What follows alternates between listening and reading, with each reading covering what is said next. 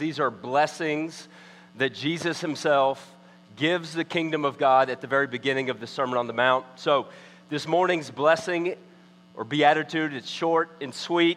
It's the seventh of the eighth, and Jesus says this: "Blessed are the peacemakers, for they shall be called sons of God." Okay, so this morning, I'm almost going to sound like a Miss America pageant, just saying the solution to all the world's problems is world peace.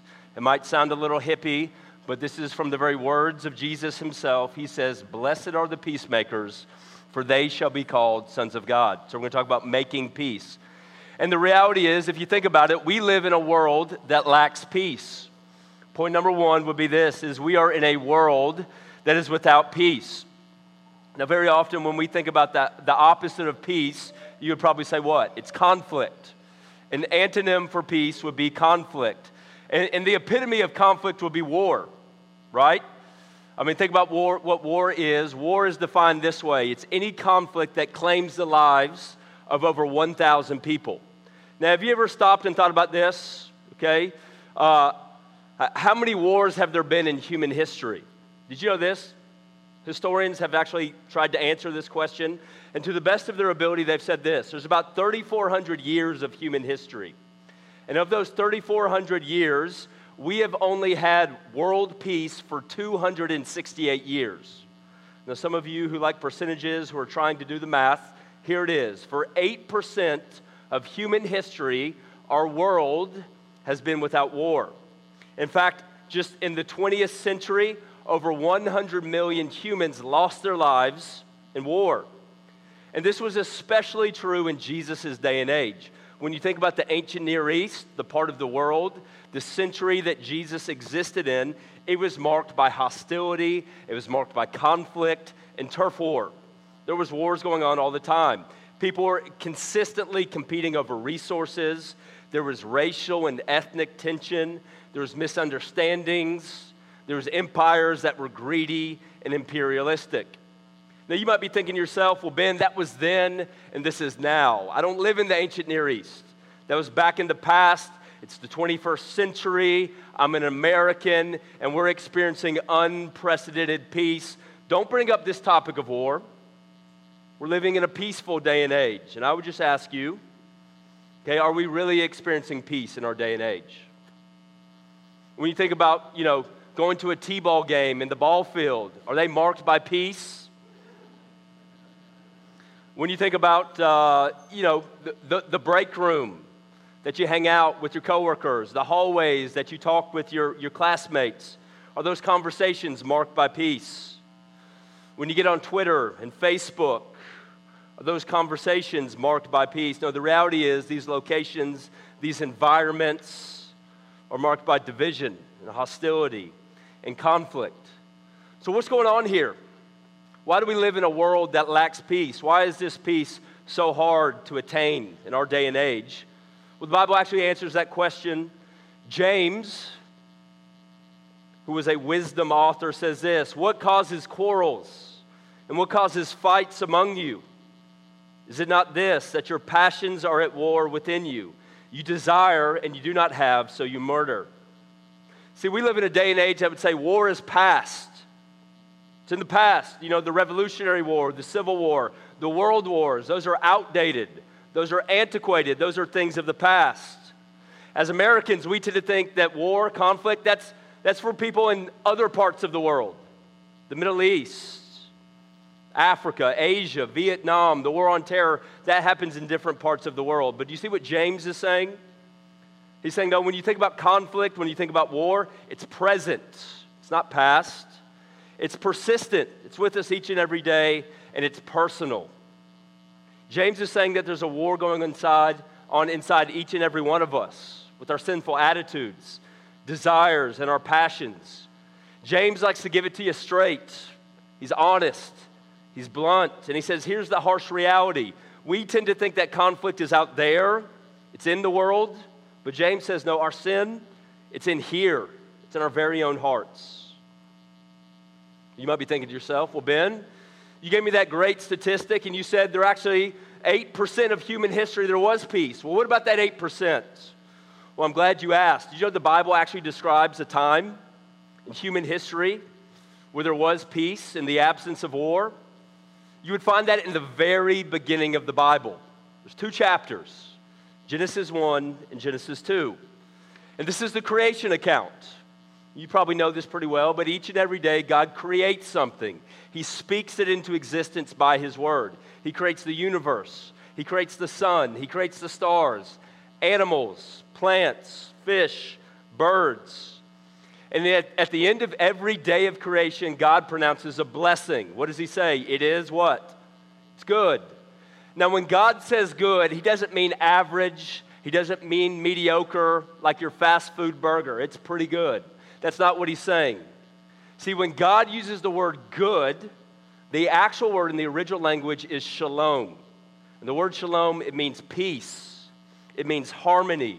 It means blessing. And here's what you got to understand about shalom. Shalom is not simply the absence of conflict or the absence of war or hostility or violence or hate. Shalom is actually the presence of something.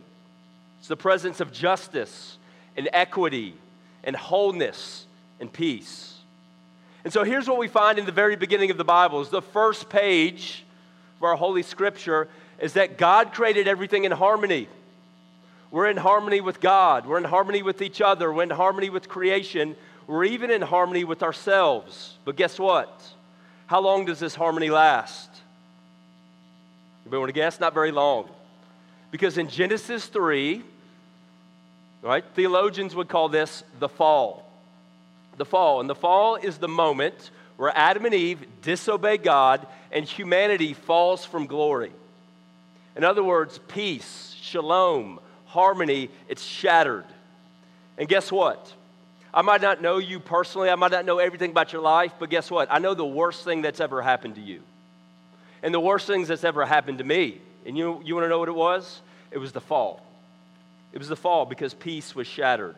And so every conflict that we experience today, and it might be in the headlines of the news, the genocides, the racial tensions, the assaults, every conflict that we experience personally, the divorce, the shouting matches, the misunderstandings, every conflict that we experience is a consequence of this moment in history.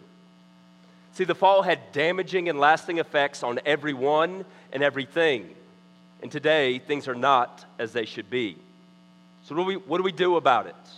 We got to pursue peace. Y'all with me? We got to pursue peace. We live in a world without peace, so we should pursue peace. So point number 2 is, how do we pursue peace? And the world gives us an alternative. And I would call this cheap peace. This is the world's way. Now let me just take one moment very quickly to get a little deep. You guys know me. I can't get too deep, but I'm going to try my best to be somewhat philosophical for the professors in the room. But there's a real inconsistency in our culture today because our world would say this, okay? We live in a culture or a society that's described as relativistic, okay? So there's my big philosophical word. And here's what it means to be relativistic. It's this idea that all beliefs are valid. All beliefs are equal. Here's how you hear it in our culture. You do you, man.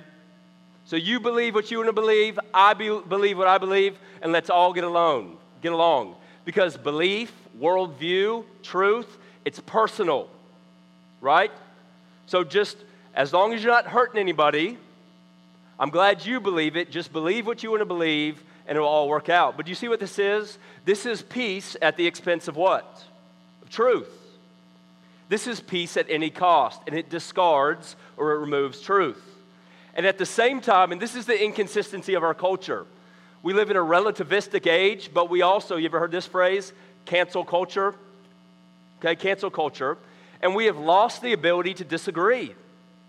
There's no such thing as civil discourse on Fox News or MSNBC in Washington, D.C., or on Facebook. We've lost the ability to disagree. And there are certain topics and issues, especially in our day and age, that are no longer culturally acceptable, that the Bible would advocate. This usually falls along the lines of sex and gender. And so if you want to have a discussion or debate on campus, online, or eyeball to eyeball, okay, we're silenced, we're canceled if we disagree with the prevailing view of our culture. So do you see what this is? This is peace as long as you don't disagree with me. Okay, so do you see how our culture is confused? On the one hand, they say peace at any cost, but on the other hand, peace as long as you agree with me. Okay, let's get back in. So there's a lot of ways that I could take this sermon, but what we're really going to hone in on is we're going to talk about interpersonal peace, or how to deal with conflict with other people. And this could be your brother, your sister, your coworker, your friend, your fraternity brother, okay, your teammate. And a lot of the content I'm going to pass on comes from a book called Peacemaking, or The Peacemaker. This is a book that came out, I think, early 2000s. The author is Ken Sande. So if there's anything insightful, intellectual, it's not original. It all comes from this book, okay? But Ken Sande says this: there's a spectrum when it comes to peacekeeping. And you can see on one side of the spectrum, there's escape responses. You ever heard the expression fight or flight? He's using similar language. And he says most people are peace fakers. When there's conflict, they escape. Okay, and it starts in subtle ways, just with denial. We pretend there's no conflict. And then it moves to flight. And when we flight, we flee from the problem. And there's a lot of different ways to do this. You see this in our society, no-fault divorce. Instead of dealing with the conflict of my spouse, I just escape. I get out of it. Sometimes it's substance abuse. I want to numb myself through drugs and alcohol. Other times we just binge on video games and Netflix because I don't want to deal with this. These are all flight responses. Now, the most extreme flight or escape response would be suicide. And then we see the opposite side of the spectrum. These are attack responses. This is called peace breaking as opposed to peace faking. It could start with assault. This could be physical or verbal. Sometimes we verbally assault people through shouting matches, through gossip, through slander. This could take legal action through litigation. So instead of using biblical methods that we're going to discuss this morning, we go straight to the courtroom. And once again, the most aggressive, extreme form of peace breaking, it would be murder. But here's what I want you to see, okay, is that our inability to deal with conflict, okay, it is devastating the mission of the church and the family.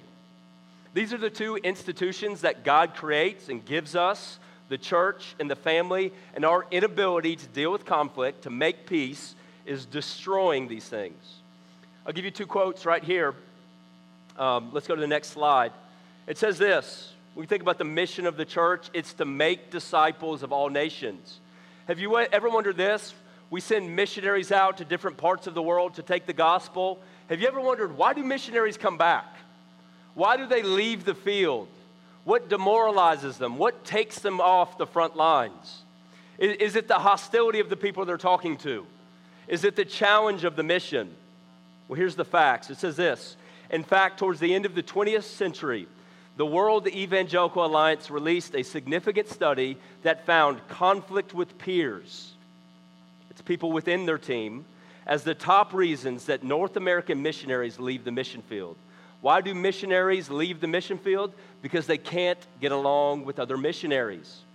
We think about marriage. This is a quote from a professor I had who has spent a long time studying conflict in marriage. He says this: the way that couples react in conflict are predictors of divorce. So here's what we're going to see, brothers and sisters. The goal was not to have no conflict, but to learn how to deal with conflict in a healthy way. So this is probably not the sermon, where I'm going to get fired up and passionate. You're going to get a lot of, amens and hallelujahs, okay? But y'all can give me some if you want, okay? I need that. That was your chance. There it is. But this is definitely the sermon where you need to break your pen out. You need to take notes. This could be instructive. This could be beneficial. Remember, it's not my wisdom, okay? This is scripture. This is coming from a book. But this could save a relationship, a friendship, a marriage, a relationship one day. So, if we shouldn't flee, if we shouldn't fight, if we shouldn't escape, we shouldn't attack, how do we deal with conflict in a healthy way? What is the way of peacemaking? I'm going to give you 4 G's. I'm going to give you 4 G's, and we're going to fly through this. The 4 G's of peacemaking are this. Number 1, we've got to glorify God. We've got to glorify God. See, very often in moments of conflict, we tend to think about ourselves, how my feelings was hurt, how my reputation was diminished, how I was offended. But every time we're in conflict, we actually have an opportunity to please and honor God in this situation.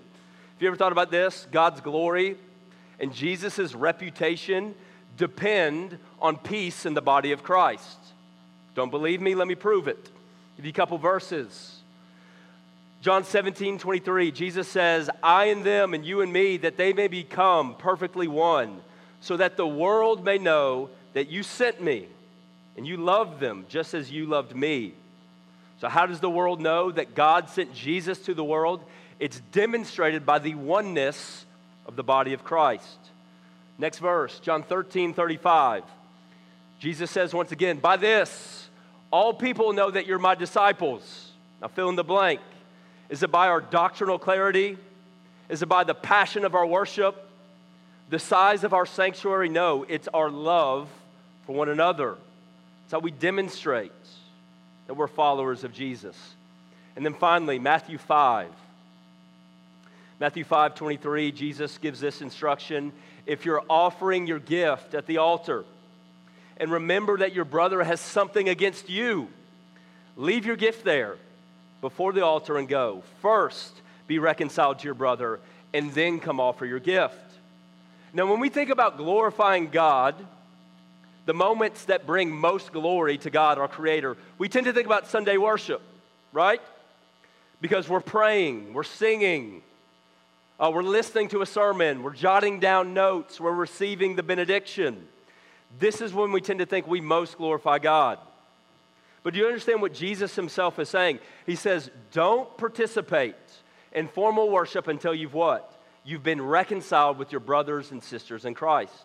When Jesus says offering a gift at the altar, he's describing Sunday worship, the Lord's Supper, communion, making a gift, your tithes and offerings. And he's saying, first and foremost, if you recognize during Sunday worship, and you notice he uses family language, that someone has something against you, that they've offended you or you've offended them, first, go and pursue reconciliation.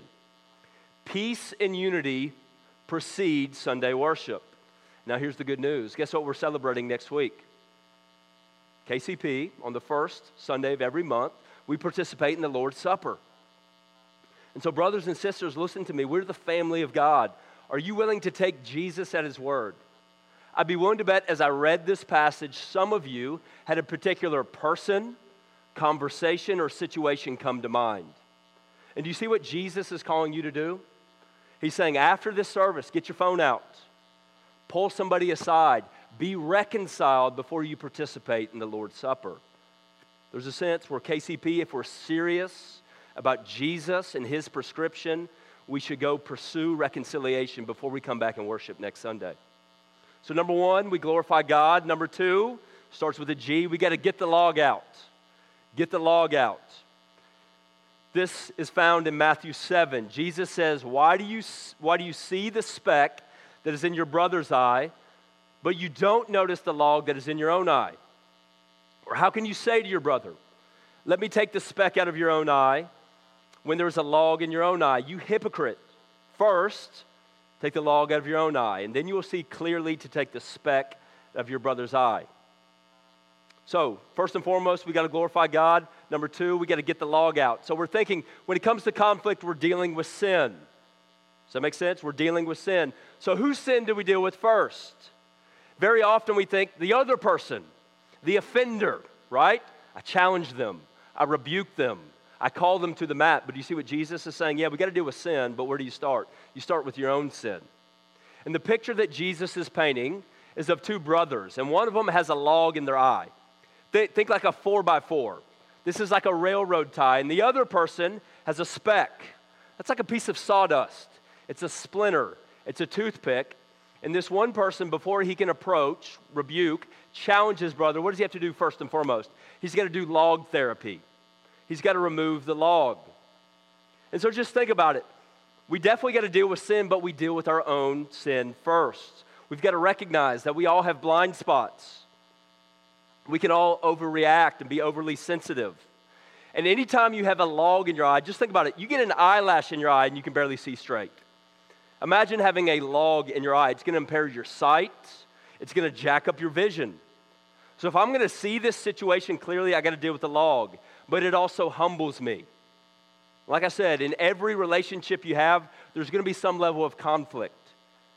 And if you don't deal with the law, you're going to come in with pride and superiority. And so the first thing you got to do is you got to humble yourself. So this is consistent with just about every relationship that I have. Like I am consistently late and forgetful, okay? I lose things all the time, okay? Keys, okay? Belts, shoes, just happens all the time. But I tend to get frustrated when people show up late, to meetings with me, or when people forget things, okay? And so first and foremost, what do you got to do? You got to remind yourself, I'm forgetful. I show up late. So instead of going into the situation saying, you did this, you were wrong, do you see how that changes your perception? You tend to say this, hey, I struggle with the same thing. I'm weak in the exact same area. And sometimes when you do log therapy, you come to realize, I just need to overlook this offense. Proverbs 19:11, I'm going to share a couple proverbs with you. This is wisdom literature. Proverbs 19:11, great memory verse right here. It says, it is to man's glory to overlook an offense. And here's what this doesn't mean. It doesn't mean you build a case against somebody. It doesn't mean you save that sin for later. It means you extend them forgiveness. Because sometimes when you're doing log therapy, you recognize that this person made a mistake, but it's not a character issue. Or maybe this person is just really stressed out from work. Or they haven't been sleeping because they have a newborn baby. And I just extend them grace and mercy. I overlook the offense. Okay? So number one, first G, we glorify God. Number two, we deal with our own sin. We get the log out. Number three, we gently restore. G3, we gently restore. This comes from Galatians 6:1. It says this, if your brother, notice once again, family language. If your brother is caught in sin, you who are spiritual, that doesn't mean extremely wise, super spiritual. It means if you possess the Holy Spirit. So Paul's talking to followers of Jesus. He says, you who are spiritual should restore them with a spirit of gentleness. So Paul was saying if you're caught in sin, another word would be entangled. Have you ever stepped in something or you got something stuck in your shoe and you just can't get rid of it? Last night we were at a wedding and this young lady, she came out of the bathroom and guess what was stuck to her high heel? Okay, a little bit of toilet paper. So I got to put into practice Galatians 6:1 in a very discreet, subtle way. I said, hey, you got some toilet paper on your shoe. She tried to do a little shimmy, little shake, and she couldn't get rid of it. She was entangled. She was caught in toilet paper. So what did I do? Not in a spirit of condemnation. I didn't ridicule her. I didn't make a public scene. But I just said, I wanted to restore her. I just put my foot on it, and I dragged it away. Okay? It's Galatians 6:1. So the goal is restoration, not condemnation. Gentleness. We restore them gently. Jesus gives us some really practical instruction in Matthew 18. He says this, if your brother sins against you, go and tell him his faults between you and him alone. If he listens to you, you have gained your brother. But if he doesn't listen to you, take one or two others along with you. Then every charge may be established by evidence of 2 or 3 witnesses. If he refuses to listen to them, tell it to the church. And if he refuses to listen even to the church, let him be to you as a Gentile and a tax collector. That would be almost like a non-believer. So this is a classic passage on what we would call church discipline. Now let me give you a few thoughts about this passage in Matthew 18. First off, if you read the section right before, verse 15, Jesus gives us a parable. It's the parable of the lost sheep. And so the first thing we got to remember if we're going to restore somebody is that we're all sheep and we're all messy. And then immediately after this instruction, Jesus gives another parable, and it's the parable of the unforgiving servant.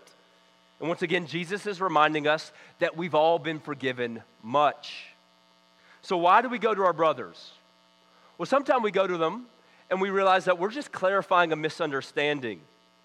Other times we go to our brother and sister and we learn that we were actually wrong.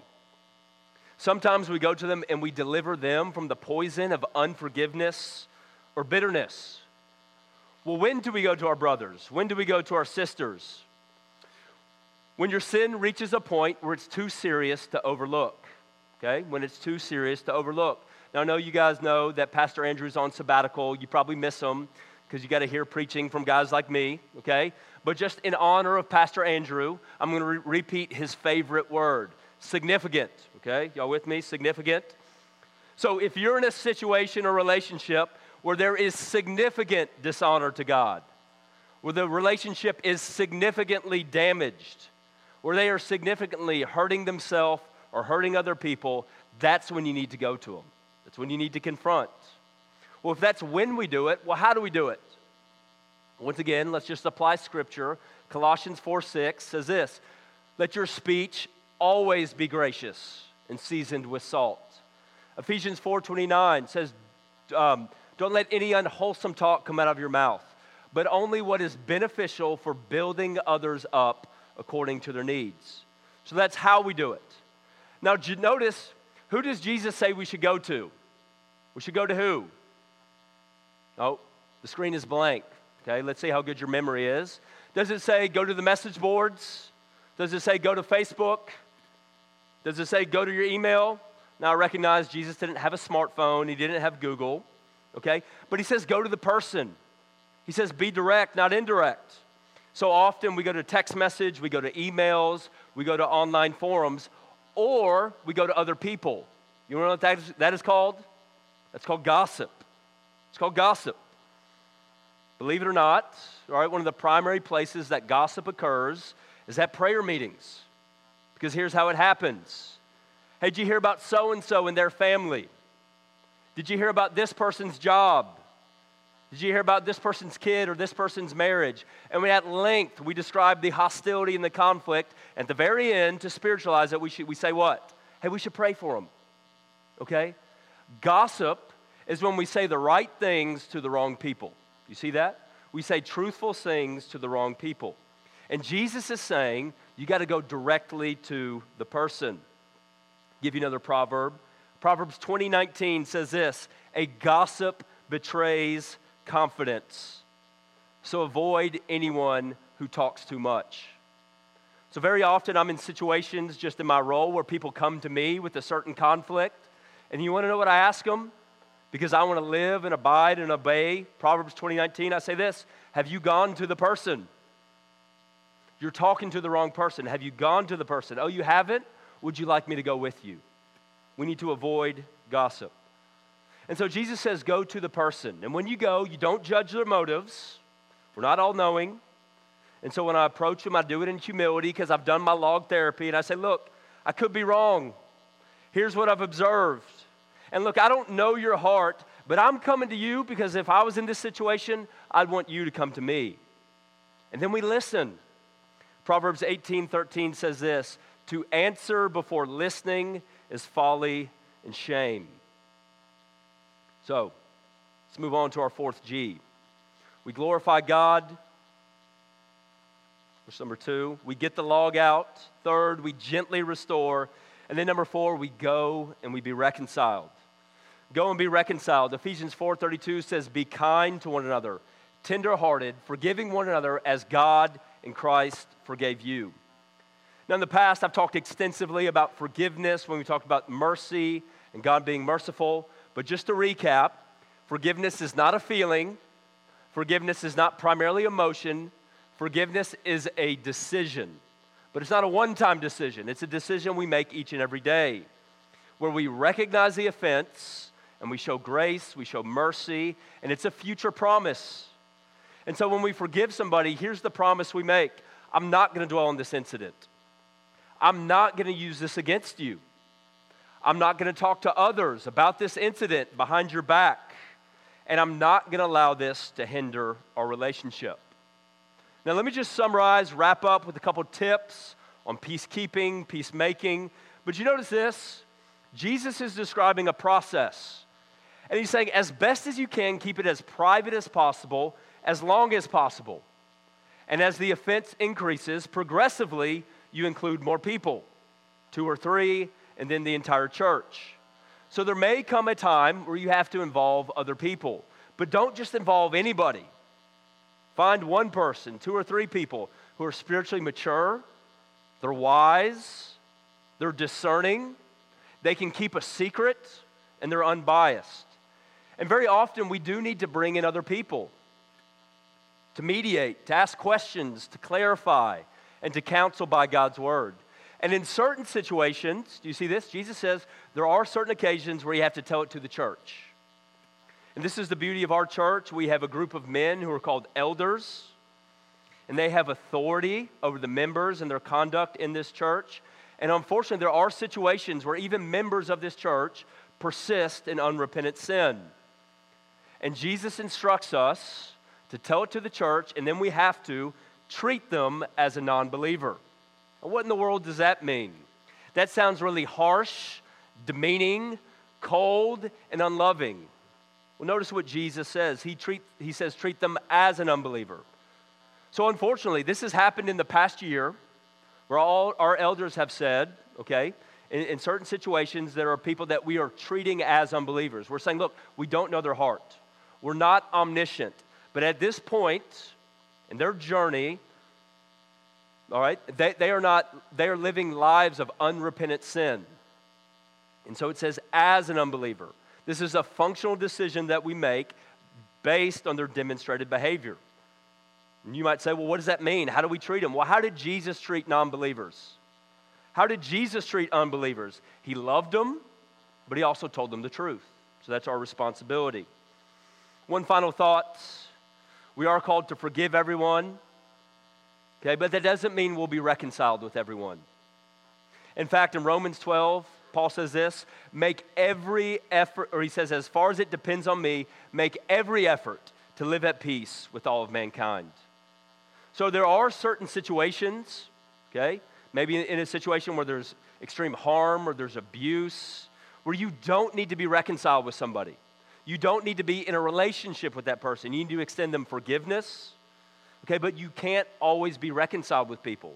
There are difficult people, unreasonable people, and you can text them, you can call them, you can initiate conversations, you can do everything you can. You make every effort, but it no longer depends on you. Okay? This doesn't mean we'll be restored with everybody, and there actually are certain situations that can be abusive, detrimental, even dangerous, where we don't need to be restored to them. Okay? So, is what I'm saying, if we can just practice the 4 G's, we can usher in a perfect peace in our church and in Carrollton, Georgia? No. So final point is this. Let's look at the peacemaker. Let's look at the peacemaker. I think you guys know where I'm going. But even with the 4 G's, we still fall short. There's still the absence of perfect peace. But here's the good news. Colossians 1 says this, for in Jesus, the fullness of God was pleased to dwell, and through him to reconcile to himself all things, whether on earth or in heaven, Jesus making peace by the blood of his cross. As we wrap up, I want you to think about this for a moment. Think about the context of Scripture. This is the ancient Near East. How did people try to bring about peace in the ancient Near East? It was through the sword. Generals, emperors, commanders, might made right. And then Jesus shows up on the scene, and he has the audacity to say, I'm the Prince of Peace. I'm the peacemaker. And think about this. It says right here that Jesus makes peace by the blood of the cross. As Jesus approaches the cross, he neither fought, there was no fight, and there was no flight. But his disciples did. Remember, right before the cross, what does Peter decide to do? He picks up the sword, and he swings it, and he cuts off the ear of one of his enemies. And the rest of the disciples, and even Peter himself, denies Jesus, deserts Jesus, and they flee. Do you see this? Even his followers, they attack and they escape, but not Jesus. See, Jesus had every opportunity to avoid the cross, didn't he? He could have withdrawn. He could have slid out. He could have escaped. He also could have attacked. He could have called down the heavenly army to destroy the Romans and the Pharisees and his accusers. But what does Jesus decide to do? He doesn't break peace. He doesn't fake peace. He makes peace. And he does it by his blood. See, real peacekeeping, it's always costly. It always involves sacrifice. And Jesus makes peace unlike an emperor, unlike a general. They made peace by the blood of their enemies. But Jesus gives his blood for his enemies. He says, I'm not here to kill my enemies. I'm here to be killed for my enemies. In Ephesians it says, Jesus himself is our peace. So what does that mean, brothers and sisters? We got to be patient. Because every nation, every family, every business place, every individual, every heart, we're affected by sin. You know what comes with sin? Division, disagreement, and conflict. And as we wait for the peacemaker, as we wait for the Prince of Peace, we're never going to experience perfect peace. But here's the good news. Let's go to Isaiah 11. This is a prophecy describing the new heavens and new earth, the kingdom that the Prince of Peace will establish on this earth. Let me give you just one little snippet.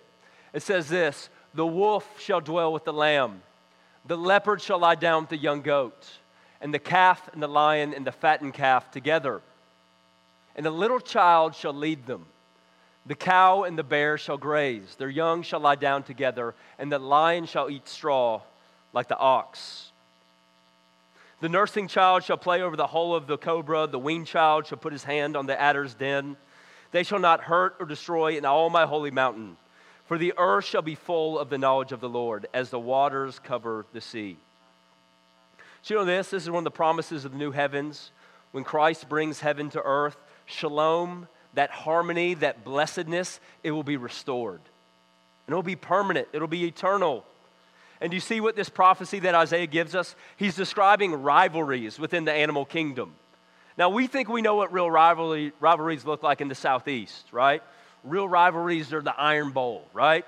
Auburn and Alabama, War Eagle versus the Crimson Tide. We tend to think about sports rivalries, UNC, Duke in basketball, or Yankees, Red Sox in baseball. But here's the thing, as contentious as those games can be sometimes, and look, there might be cursing and profanity and some shoving and some shouting matches, and fans might occasionally poison the trees of the other fan base, okay? But usually these games don't end in bloodshed, right? They don't become savage. They don't become, just massacres. But here's the thing. You put a wolf and a lamb in the same sports bar, and what's going to happen? You put a cow and a bear in the same student section, what's going to happen?